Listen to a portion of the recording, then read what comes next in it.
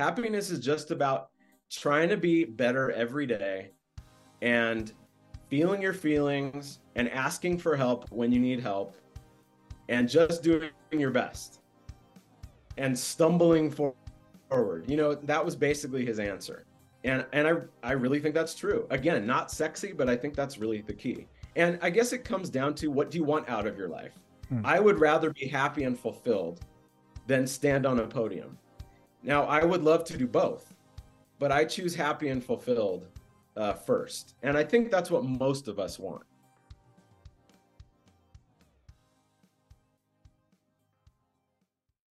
Josh, wanted to say thanks again for taking some time to chat with us today, and wanted to just kind of give you a chance to start this by telling people a little bit about what it is you do, because it seems like a broad spectrum of things. Yes. First of all, thanks for having me. I love doing this. I love having an opportunity to talk about what I'm passionate about. So thank you. And yeah, I do a lot of different things. I wear many hats. I will try not to have this be a 15-minute answer. But basically, I help people find and step into the strongest version of who they are. So I call myself a performance coach or a success coach. My background is in fitness and nutrition. I was a personal trainer for a really long time. I have a master's degree in nutrition, so I've been a nutritionist for 20 years. So part of helping people find and step into the strongest version of who they are usually is a big kind of health and wellness, fitness and nutrition piece. But what I've really become passionate about over the last 10 or 15 years is kind of the mind-body connection, the emotional and the mental health side of all of that, and how that translates and creates deep change. So in my work with people, there's always also a big kind of emotional and mental component. Why do I make decisions that hold me back? What's going on in my head? How do I sort through all those voices that are often at odds? So I help people kind of navigate all of that and however that looks. But I love the science of change. I love deep change work, and I love helping people live their best lives and be who they want to be. No, that's an awesome answer. And it's like part of the reason I started this podcast was like initially it was going to be kind of about entrepreneurialism. And it's like, but you realize so much about success just in life in general, and including in your business, comes back to all those things you touched on, right? Like how I'm feeling, how I'm doing mentally and physically. What are the common things? You kind of talked about those inner voices or the struggles that people have whenever they're trying to make that connection of like, hey, everybody wants to be healthier. What are those roadblocks that people are facing? Yeah, man, that's a great question and a complicated question. but, but you're right. Like if it was as easy as I just want to be different, or if it was as easy as just finding the information, everybody would be who they want to be and living the lives they want. So, when I first became a nutritionist and personal trainer, I was a little bit of the disseminator of information. The internet wasn't huge back then. Now we all have access to the same information. So a lot of what I do is help people figure out what information is right for me and how does it apply to me, because that's kind of the next wave of wellness, is really individualized healthcare and advice. So that's a lot of what I do. But then a lot of what I do is what you just alluded to, is the kind of the mental and emotional. What are the roadblocks and how do I identify them and get over them? So I would say kind of the low-hanging fruit there, and what I talk about with a lot of my clients in different ways, is these voices in our heads that are just a part of who we are. It's just a model. So my dad is a psychologist, awesome psychologist, has helped a lot of people, and I've done coaching work with him. We've had a podcast together, and he uses a model called the PAC model, parent, adult, child. Which I'll explain in a second, but it's just a model. It doesn't mean this is the only way to think about this, but it is a very helpful way to figure out, oh, that's what's going on inside of me. And then once you realize it, to have choice and agency because you see what's happening. So just really quickly, the PAC model says these voices inside of us, there's a critical voice, there's a nurturing voice, there's a young, like scared voice called the adaptive child, and there's a young, I want to go play and have fun, free child voice. And then hopefully there's a voice somewhere in the middle that's the adult voice that kind of recognizes all those parts and says, thank you, this is how we're going to move forward. So most of us in Western society have a very well-developed, very loud, critical voice. It can also be called the critical parent. In fact, a lot of us actually hear our parents' voice in our head. That's the voice that wants us to achieve. It wants us to be better. It's always weighing and measuring and judging. It's often very angry in a lot of people. And it's never enough. You know, I could win a race, I should have run faster. I could get a master's, I should have got a PhD. That's the voice that drives us. So that voice, again, tends to be really well developed. It doesn't usually lead to happiness. It leads to achievement. It doesn't necessarily lead to happiness unless we balance that with other parts. So the balancing voice to that is our nurturing voice, or our nurturing parent. That's the voice that is often very quiet in Western society. Lots of us can't even hear that voice. And that's the voice that says, hey, you are okay right now as you are in your skin, just the way you are. You don't have to be anything else. You don't have to do anything else. You're okay, period. So a lot of us have like benevolent critics. Like my dad and I have had this discussion, you know, like I'm great because I've written best-selling books and I've won races. And so that's like really encouraging, but it's still weighing and measuring. It's still about achievement. So that's not a true nurturer. The true nurturer is just, you are okay, period. Mic drop, you're okay. And then the adaptive child, the scared child, is really driven by fear, just wants to be safe. That's your 3-year-old, 4-year-old, 5-year-old that you can, if you're aware, you often notice yourself kind of drop into that energy. When something scares you and you're operating in a situation and you kind of go sideways, and then you look back and you're like, why did I act like that? That didn't make a lot of sense. Well, it's because you were reacting to something that you're wired up that happened 35 years ago. It just wants you to be safe and okay. And we often make lots of decisions from that place without realizing it. When we don't take opportunities, when we don't step up, when we back away from things, when we end relationships, we're often coming from that adaptive, scared child voice. And then the last one is the free child that doesn't want rules. A lot of us are really well connected with this, and a lot of us aren't at all. Just wants to play, just wants to adventure, just wants to have fun, doesn't want to pay bills, doesn't want to do taxes, just wants to have fun, which is a great energy, but not if you don't weigh it with other things. And then, like I said, the adult hopefully can say, thank you, critic, thank you, nurturer, thank you, weigh in like a board meeting. And I hear you all, because you don't want to squash any of the voices. It's important that they all feel heard. So see them all, acknowledge them all, and then decide as the adult, this is how I'm going to move forward with choice. So that was kind of a long answer, but starting from that point so that we can see what's going on in our heads and in our hearts is a really good start to moving through the world with choice and agency.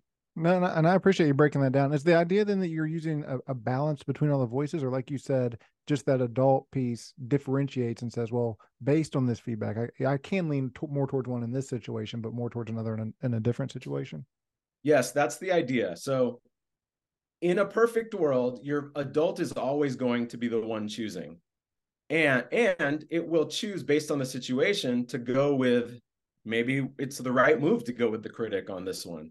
Maybe it's the right move to go with the free child on this one, but at least you're choosing with your adult, because life starts to get really wonky when we are choosing with one of the other voices. You know, when the free child's driving the bus and we put $40,000 on the credit card because we just want to go play, that's not a great way to be.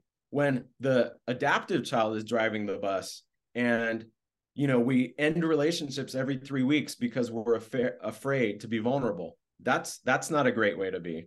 When our critic is driving the bus, which is really common, and you know, we have 7 PhDs and we've written 9 books and we mistreat everybody in our lives and we're really unhappy, that's not a great way to be. So we don't really want to be driving the bus exclusively with any of our parts. We want to be able to see them all, acknowledge them all, listen to them all, and then move forward with the adult voice choosing in that moment. And that just takes practice. It takes recognizing, it takes mindfulness. There's some skills we can do around How do I even start that? But it becomes really just like, this is what I do. Like any change, it's really weird and uncomfortable at first. And then you kind of see it and you're trying to learn. And then eventually it just becomes, this is who I am and what I do. And it's really fun with the work I do to see that process in people, and to have it just become natural. They have a board meeting going on at all times, and they really walk through the world with power. Because I think that's what it's about. It's about showing up with power and purpose as much as we can, rather than letting the world just happen to us. When you talk about those skills, because like kind of we were alluding to earlier, there's information out there. Everybody can have that information. Is understanding these different voices enough, or how do we actually start to then take action on that appropriate voice in the appropriate situation, right? Like, how do we build those skills to say, like, I can think of scenarios where I've heard all those voices, but it's like you said, the child at play is the easier. Like sometimes it's still easier to do that, and it's the same way with weight loss. Like it's I know what I'm supposed to eat, but it's easier and tastier sometimes to do the not so healthy option. So how do we build that discipline then to actually follow through once we have the understanding? It is about mindfulness and it's about practice. So knowing what's happening, understanding these voices is actually a really big step. When I introduce this to people, it blows their minds because it kind of explains what's been going on in their life forever. It's like, oh, I'm not crazy. I'm just human. And I have different parts of me that want different things. So it validates and it explains. So understanding the voices is really, really important. But then just having patience with yourself and practicing mindfulness to, in a uncomfortable situation, I call them crucial moments. Most of us live our lives the way we want to live most of the time, but most of us have 3, 4, 5 different kind of habitual moments in a day or in a week that are really high leverage, that are really challenging for us. Maybe it's when I'm at a buffet, it's really hard for me to make decisions that support my goals. Maybe it's when I'm in a coffee shop, it's really hard for me to make decisions that support my goals. Maybe it's when my spouse is angry with me, it's really hard for me to make decisions that support my goals. So most of us have a handful of these high leverage moments that I call crucial moments. And what we do is just practice. So when you're not in one of those moments, you set the intention. When I am feeling revved up in one of those tough moments, I am going to try to be mindful and check in with myself and see what the conversation going on with my voices. And at first, that's all we're doing is just mindfulness. Like one of my favorite exercises with nutrition clients is, before you eat, just ask yourself, why am I eating this? Am I bored? Am I sad? Am I hungry? Am I tired? Am I mad? And what you do with that information is up to you, but you are building awareness and mindfulness.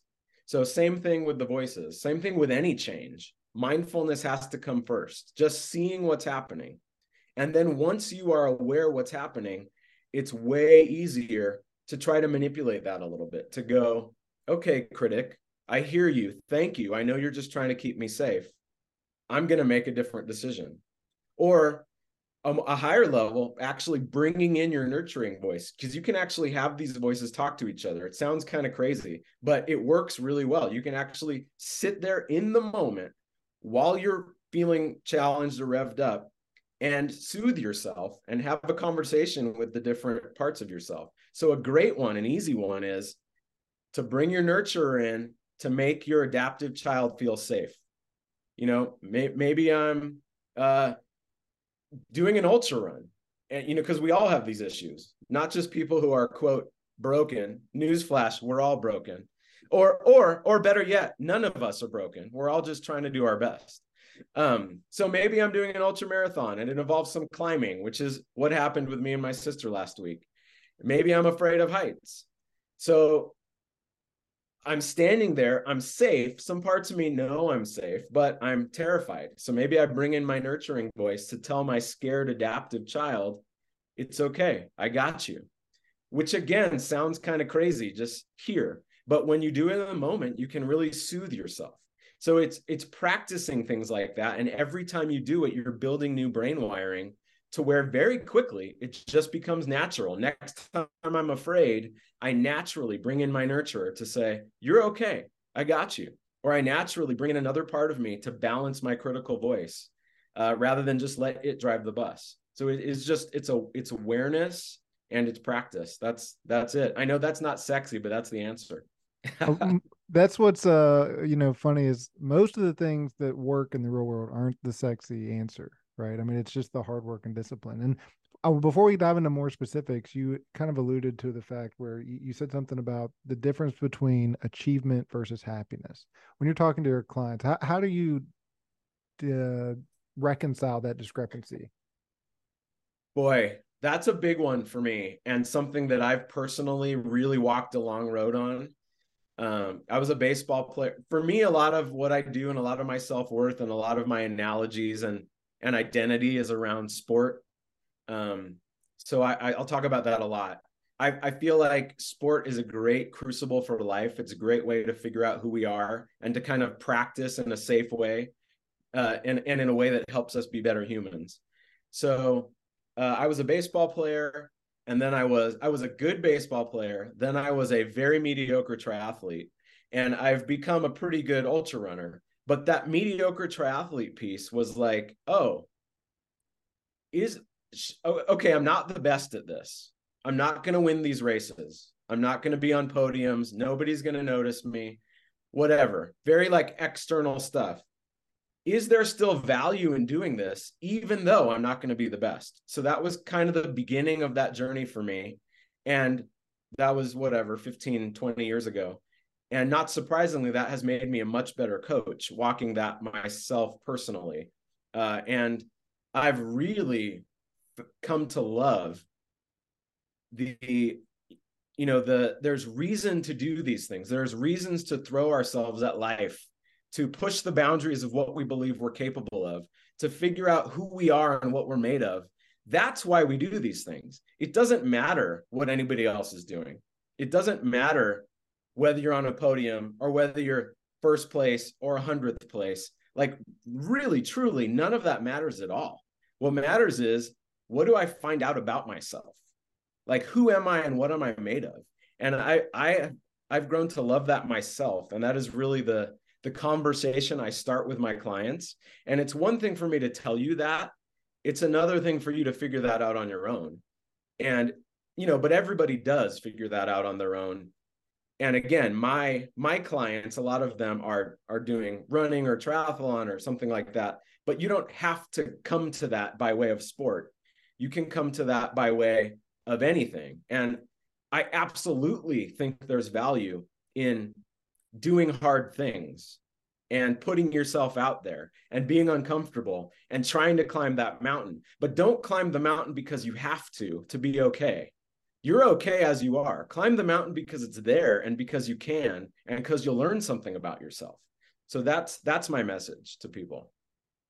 It's super powerful, and it's something that I did sports when I was younger as well, so I get it. And it's like I struggle with this a lot, especially recently. I've been talking to a lot more like mental health people and stuff on this podcast, and it's like really opened my eyes because traditionally I've always considered success in a similar fashion where it's like that just that standard societal idea of, oh, I achieved these goals. That's what success is, or I have X amount of dollars, or I did this that I can show other people.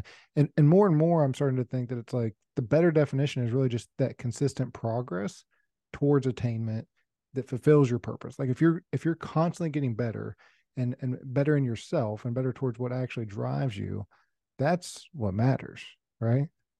Amen. In fact, there's a great quote in Ted Lasso. Have you seen Ted Lasso? No. Oh, it's an awesome show. It's a really good kind of just parable for life. But one of the last episodes, one of the main characters is kind of a grumpy guy. He's had a really rocky road, and you can tell the last season he's really trying to work on himself. And he asks a question to a group of guys like, what is happiness? I forget the exact question, but it's like, how do I get better? How do I make myself happy? How do I find happiness? And all of them are kind of stumped. But one of the guys says something to the effect of, happiness is just about trying to be better every day and feeling your feelings and asking for help when you need help, and just doing your best and stumbling forward. That was basically his answer. And I really think that's true. Again, not sexy, but I think that's really the key. And I guess it comes down to, what do you want out of your life? I would rather be happy and fulfilled than stand on a podium. Now, I would love to do both, but I choose happy and fulfilled first. And I think that's what most of us want. Well, because the podium piece is for extrinsic factors, like I just want to show someone something. It's validation for some other meaning, right? Exactly. But so one of the things that I think about, and I wanted to ask you about, is when we think about nutrition, I always worry, when I was younger, it was like, am I doing this like, working out and doing this for like vanity reasons? And like, how do I start to transition to thinking about just like longevity and just being the healthy version of myself? Like, how do you work through the mindset around sustainable eating practices? I don't even know what to call it, because I don't think diet's the right word. I don't think we should go in and out of diets, but like consistently being able to make better choices, without being like too restrictive. Great question. And yeah, we could really go off on a tangent here. Right. This is something that has been challenging for me in the 20 years I've been a nutritionist, because I have always been interested in longevity, in health, in the long game, in eating well because it's going to make me feel better and give me energy and help me live longer, not necessarily because it's going to give me better abs. Right. And that is a societal conversation that has kind of caught up to me. 20 years ago, it was all about the abs. Now you can't talk about people's bodies. It's hard to even talk about weight loss. It's much more about, am I strong? Am I healthy? Am I setting myself up to live a long time? So it's kind of cool that the world has kind of caught up with how I have always approached it, and people are more open to listening. In fact, I've wanted to call myself a longevity coach a while ago, and one of my coaches was like, nobody knows what that is. That's a super small niche. Don't do that. And now I'm like, I could absolutely call myself a longevity coach. Everybody's on this board, on this ship now. But I think it's just, again, it kind of all funnels to the same source. I will have this very conversation with my clients. Like, why do you care about this? If you're motivated by being ripped, that's okay to have that be one of your motivators. I'm not going to judge your motivators, but I really try to flush out the full why behind, why do I care about this? Because it's easy when you're motivated today on a Wednesday to eat broccoli and chicken, but we're always selling our souls for our future selves. We're always committing our future selves to, yeah, I'm going to run a marathon. I'm going to fast. I'm going to do all these things. We don't want to be uncomfortable now. We want to commit our future selves to do that. So, I have these conversations with my clients, and it's all about mindset. It's about understanding your why. It's about understanding the science of change. Motivation is only one small piece of change. So we talk about all of the ways to make change easier for us. And then just being crystal clear on, why do I care about this? What are your practices when we think about longevity? Obviously you're into the running, and it's like, there's so much research about like cardiovascular health, but then also like, I've looked a lot into like the blue zone diets and things like that. So if you could break down like a few keys of like, hey, here's what I would tell you if longevity is your focus, and which it probably should be, because you don't want to sacrifice longevity just for the aesthetic in the short term. But what would be some like simple, not necessarily simple, but key pieces of that? Takeaway. Yeah. It's interesting what you say about aesthetics and longevity, because I work with a lot of athletes, and almost all the time, everything is going to move in the same direction. Like, what's going to make me a better athlete, what's going to make my body look better is also going to make me live longer. That's not always true, but it's almost always true. So it's really important when that isn't true to be able to have that conversation with yourself and understand what your goals are. So first of all, I think Blue Zones is great. Highly recommend that book. And it's now a Netflix series. I think it's on Netflix. Really good, actionable stuff about the populations in the world who live the longest. And then Outlive, I'm sure you've heard of that, by Dr. Peter Attia, is a brand new book about longevity, very science-based, almost to the point of annoying me sometimes because he won't go anywhere unless there's a ton of science. But I think that's good. I think that's necessary because everybody's an expert. There's so much hearsay. Everybody does a study on themselves and their brother, and then they have a platform on social media, and that becomes a thing. So I think science-based is great. And I think sometimes we're a little farther along than science has caught up with. So I think being able to look at everything and talk to a coach, somebody like me, to help you sort through it is important.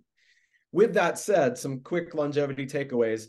Exercise is probably the biggest thing you can do. A mixture of exercise. So you want a strong heart. You want to make sure you're doing some cardio. It's also really important to be strong.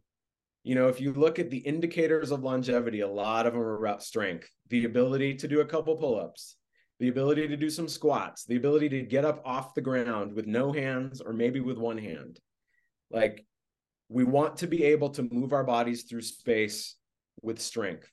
So some resistance training, some explosive stuff to get our heart rate up, you know, sprinting or Tabata type stuff or HIIT type stuff, CrossFit type stuff. And then some cardio. So a mixture of exercise, really, really good for longevity. Probably the most important thing. Eating wise,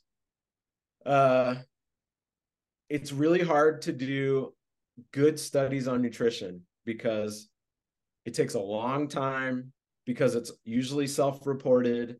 It doesn't happen in a lab. So with that as a caveat, I think it's been fairly well proven that a plant-based diet is the most healthy, longevity promoting way of eating. That doesn't mean you have to be vegan, but a lot of vegetables rooted in a whole foods diet. So, you know, fruits and vegetables, nuts and seeds, whole grains in smaller amounts, you know, like meat and seafood in high quality. High quality is really key. So, you know, like a cat, this is my opinion, I think fairly weighted in science, but also my opinion. A cow that is raised on antibiotics and corn is not the same food as a free range cow that's eating whatever is out there that hasn't had antibiotics shot into them. Like, what that cow is actually made of that you will be consuming are two different things, even though they're both called a cow. So I think every time you can eat the buzzwords, you know, organic, free range, grass fed, all that stuff, sometimes it's BS. I think 87% of the time it's worth it. So really high quality whole foods, lots of plants, lots of fruit, vegetables, a smaller amount of fruits, I think is probably the best way to go. And then just staying in a healthy calorie window. So we like to make nutrition so hard, but really it's pretty simple. Like, if we are eating about the amount of calories our body needs to survive, we're going to stay at the same weight and we'll be pretty healthy. If we turn that knob down a little bit and we lose a little weight, or we're a little calorie deficit, science has shown that to be very good for longevity. If we're always eating a little bit more than we need and we're always a bit full and we're gaining weight, that's pretty terrible for longevity. So I would say those are the takeaways. There's a lot more to longevity, but if you're asking me for my like top things, exercise a lot, eat a little bit less than you need most of the time, and center that in a whole foods plant-based diet. And I think you're going to be miles ahead of most people. And then if you want to dive way more into that, read that book, Outlive, and or send me an email and we can get into the weeds. I'm actually in the process of creating a longevity course, an online longevity course. So I can give you my contact information and people can look me up. No, that's awesome. And, you know, I guess I just keep going back to this fact that it's like it seems so simple, right? It's like, yeah, exercise, eat less than we need to be in that deficit. And you kind of talked about it when you were like, when we think about a long distance marathon, hey, I'm going to do this in the future, and we commit our future selves to it. I'm bad about like, well, I'll start Monday. I'll start eating healthy. It's like, does that go back to when we think about the mindset of like that? Does it still go back to the pack model? Is this a little bit different where it's like just practice and being observant of like, what are my triggers to like not do that? Like, how do I get away from committing my future self to things that I'm not actually going to do?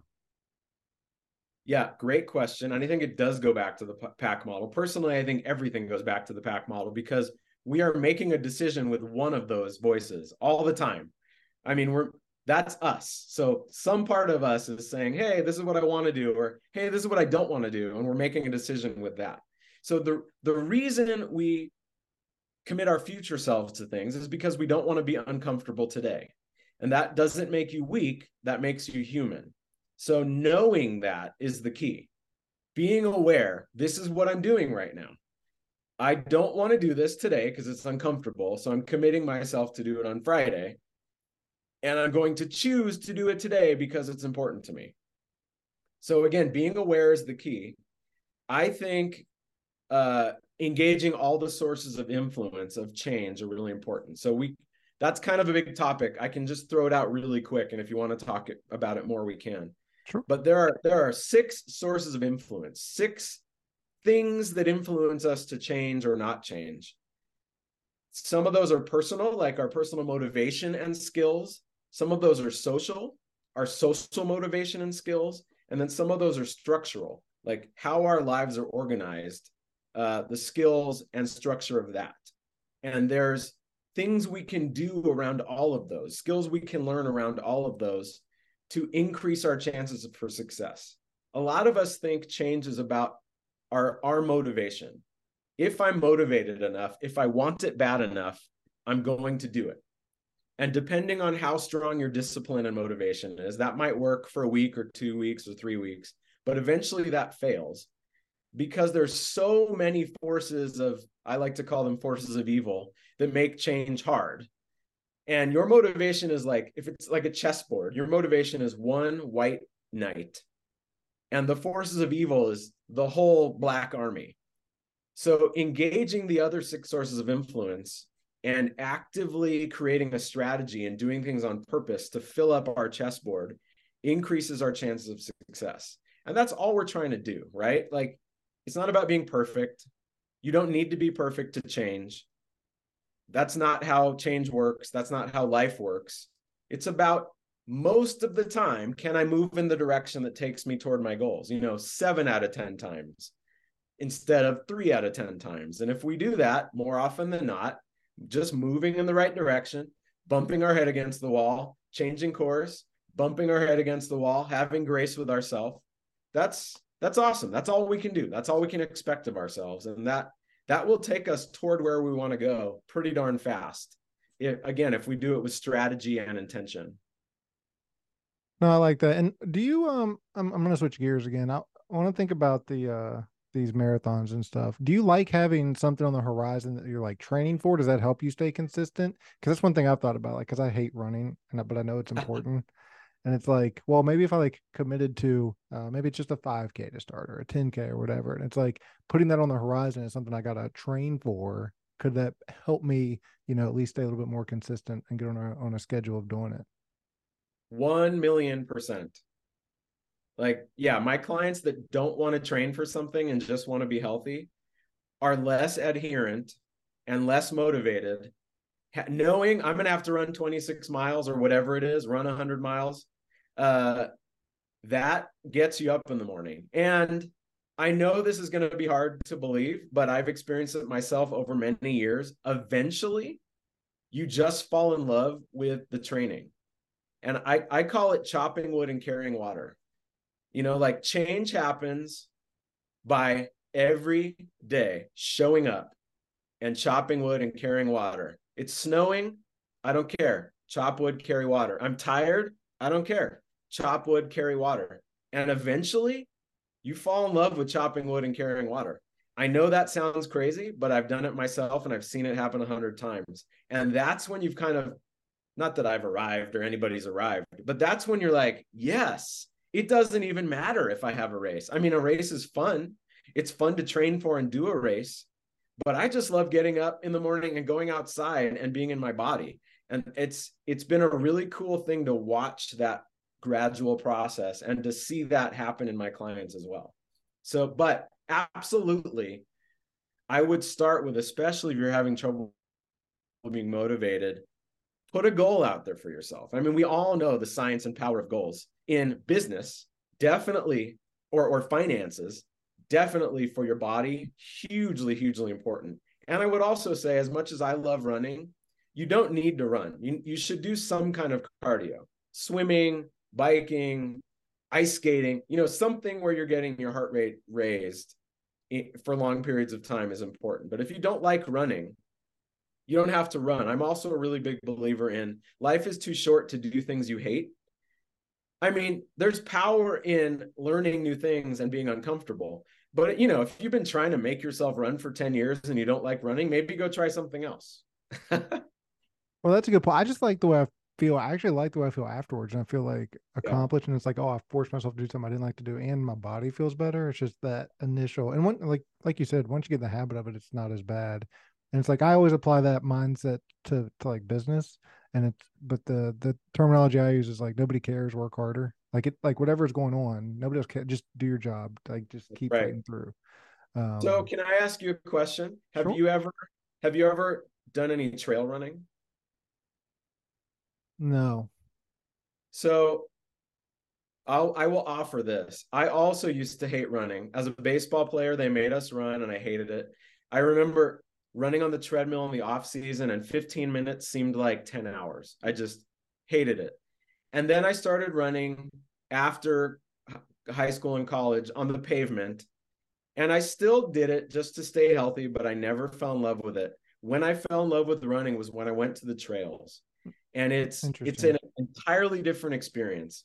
It's softer ground, so it feels better on your body. You're going up and down, so you're using different muscles. And you're looking at the trees, you're hearing the birds, you're hearing the water.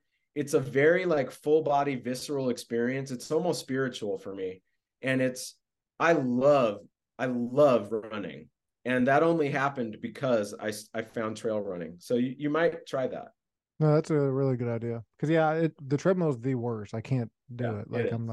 I don't know if it's my ADD or what. It's like I cannot sit here and do this because it feels like an eternity. But Yep. I can do the road better because I get distracted. I would rather run for 6 hours on a trail than 1 hour on a Right. treadmill any day of the week. Yeah. That's no good. I did want to ask you too, as we're starting to close in on time. I wanted to you talk a lot about holistic happiness.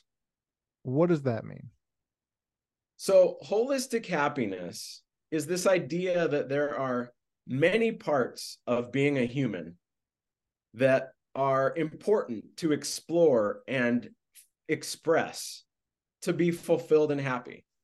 So, there's physical nutrition and health. That's kind of one area. There's spiritual and service and contribution. That's another area. There's career, business, and financial. That's another area. There's adventure and lifestyle. That's another area. There's learning and intellectual. What am I doing with my mind every day? Am I staying engaged? And then there's family and friends and connection. So all of us are on different levels of engagement on these. My argument, and I don't know if I coined the term holistic happiness. I've never seen it before, but I use that term a lot. I really believe in order to be happy and in order to be fully engaged in our lives and in order to live the best version of ourselves, we really need to explore all of these on purpose. Now, that doesn't mean perfect balance. Perfect balance doesn't exist. But I really believe you should have a strategy and, dive into these things on purpose. When was the last time you learned something on purpose? It's probably been a long time. Maybe it's time to learn the guitar or learn Spanish. When was the last time you chose to step into adventure, even in your normal day, on purpose? Drive a different route to work, go hike to the top of that hill that's just outside of town. When was the last time you told somebody really important that you love them and they're important to you? Some of us do that really well. Some of us don't. So, I really believe you got to jump into this stuff on purpose. And the more you do it, the more they will kind of work together synergistically to make your life better. In fact, I wrote a book about it. I don't know if that's why you asked me. If that is why you asked me, that was a great lead in. Uh, yeah, I've written 3 books. My last book is called Forging Discipline, 12 months, 12 challenges, one badass you. And it is all about challenges to invite these areas of life into your life, and how to do that and how to make it fun. It's all about being fun. Sometimes people will talk to me and they think, man, this guy's intense and serious. And sometimes I am. I'm really passionate and serious about being the best version of yourself. But within that, I think you got to make it fun. Life's too short to do things that aren't fun. No, I agree 100%. And I like your energy about it. It's infectious, you know? So but I want to also touch on the program that you have on your site, the 12-week program about lose weight, find you. What does that mean? And what does somebody go through when they do that program? Yeah, thank you. I'm really excited about this. It's a program I've been running for about a year. It's a culmination of everything I've learned and everything I've seen work effectively in my work as a personal trainer and nutritionist and mindset coach over the last 15, 20 years. And I just had this idea during COVID. What if I put it all together? What if I put everything I've seen work together in a 12-week package and I made it really deliverable and easy for people? So that's what this is. So it is a way for people to lose weight, to feel better in their skin, but also to reconnect with their purpose. That's why it's called Lose Weight, Find You. So you will lose weight, but it's also really about exploring these life areas and kind of reconnecting with your purpose and passion. And in my experience, people do lose weight. That's why they're there. But the part that they really get excited about and the reason they stay and keep exploring that stuff is because they really reconnect with, this is who I am and this is what I'm excited about. So yeah, it's a 12-week program. It's all online. There's some live weekly coaching. There's a Facebook group with support. It's been really effective. It's super fun for me and for the people. It's an awesome community. And yeah, people love it. They lose weight, they have fun, and most of them stick around. So if people are interested in learning more about that, they can absolutely email me or check out my website. When you talk about finding your passion and your purpose, what does that look like to you? Because this is something I'm big on too, and it's like I'm curious at everybody's perspective of this, but like when you talk to somebody about like finding their passion, what does that mean? That is not an easy answer, but I I know. love that question. So my answer to that is kind of everything we've already talked about. I think the key to that, kind of the baseline of that, is to move through the world with intention and choice. If we're being led around by our noses, by these voices in our heads, and we don't understand why we're doing what we're doing, we have no awareness about why we're doing what we're doing, we are doing things for other people, we're doing things out of fear, we're doing things because we think we should, not because we want to. That is a recipe for unhappiness, for being in a dark place, for waking up when you're 40 and realizing I'm not where I want to be. If we kind of buy into the traditional American dream, not that there's not some great things about that, but if we buy into wholeheartedly, I need to have a huge house and I need to have the huge car and I need to have 2.5 kids and I need to have the perfect spouse. And that's what's driving us. I've seen it happen many, many times. Most of my clients are kind of middle-aged and they get there and they realize, okay, now what? This isn't actually what I want. So I think, again, being mindful of what's driving us, kind of starting there, and then listening to, exploring these areas we just talked about, exploring the different parts of self and the different parts of life, and really listening to and connecting with what makes my soul sing, what makes me happy, what makes me feel connected, what makes me feel like, yes, this is why I'm here. A lot of people haven't felt that in a long time, if not ever. And if you're really open to it, this is all about openness. Just being open to, what do I feel? What do I see? What's happening to me right now?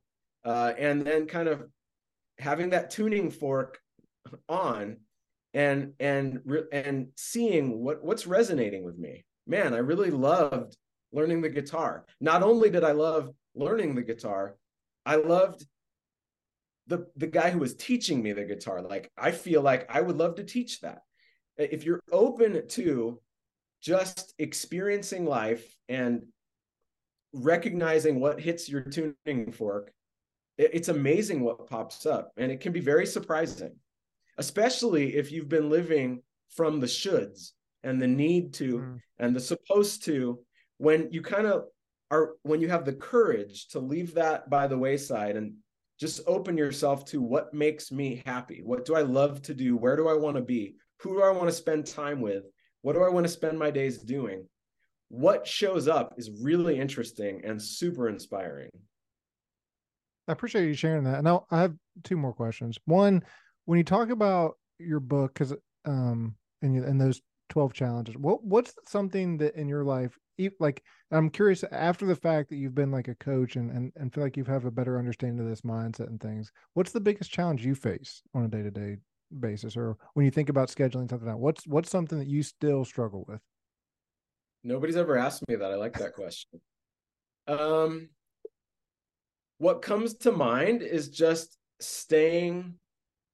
keep staying engaged with why I care and that I can actually help people. So sometimes it can get very frustrating because it doesn't feel like I'm making a difference, or doesn't feel like I'm making a big enough difference. It doesn't feel like people are hearing me sometimes, and that's just human nature. People have to hear things 7 times before they even start listening. So, I'm really passionate about this stuff. And if I don't feel that connection between I want to help people and I'm actually helping people, I can start to feel a little down. So I would say that's my biggest challenge. And all my work is virtual now. It used to be in person, then COVID hit and I went all virtual. And like this last week, I was running a race in Revelstoke, British Columbia with my sister, which was incredible. It was great. But I also did not see my clients for a week. And yesterday, as I was about to meet with some people, I was recognizing in myself, I was feeling a little lost, a little purposeless. And it was a good reminder how much my work feeds me and makes me feel like, yeah, this is why I do what I do. This is why I'm here. So I think that's the answer, is just staying really connected to the work I do, and that I am making a difference, even if I can't always see it or feel it. Do you think that still falls back to like the societal pressures that we just see, whether it be via social media or whatever? Because I know I run into this too. It's like, well, if I'm so passionate and I'm, oh, this person says I'm good at this, or I help them with this, like, why is my following not as big, or why is this not as big? Do you think it's that same sort of thing? And it's like we just fall into that trap of, and I think it's just normal human nature. It's nothing wrong, right? It's just the standard way of like how we measure our success, and it's like, well, we should be more successful, even though we know that that's not what it should be. It's like we just fall into that trap. Yeah, I think it's nuanced for me. There's definitely, if I'm not aware, there's definitely an extrinsic piece. Like I should have more followers, I should have a bigger footprint, I should be doing more, should achieve the critic. It is easy for me to fall into that trap. When I'm more aware, I think it's less about that and more about just wanting to feel connected. Interesting. I'm extremely lucky that I see clients throughout the week. And even though it's on Zoom usually, we're really open and honest and real with each other. And that breeds real connection. And I didn't believe at the beginning of COVID that I could feel connected on a Zoom call, but I've learned to do that.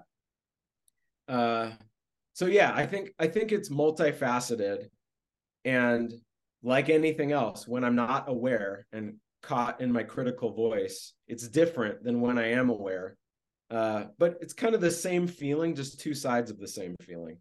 And I just try to, when I recognize that I'm struggling, step into gratitude and appreciation and connect with people on purpose, and meditate. All of those things seem to set my mindset right almost immediately.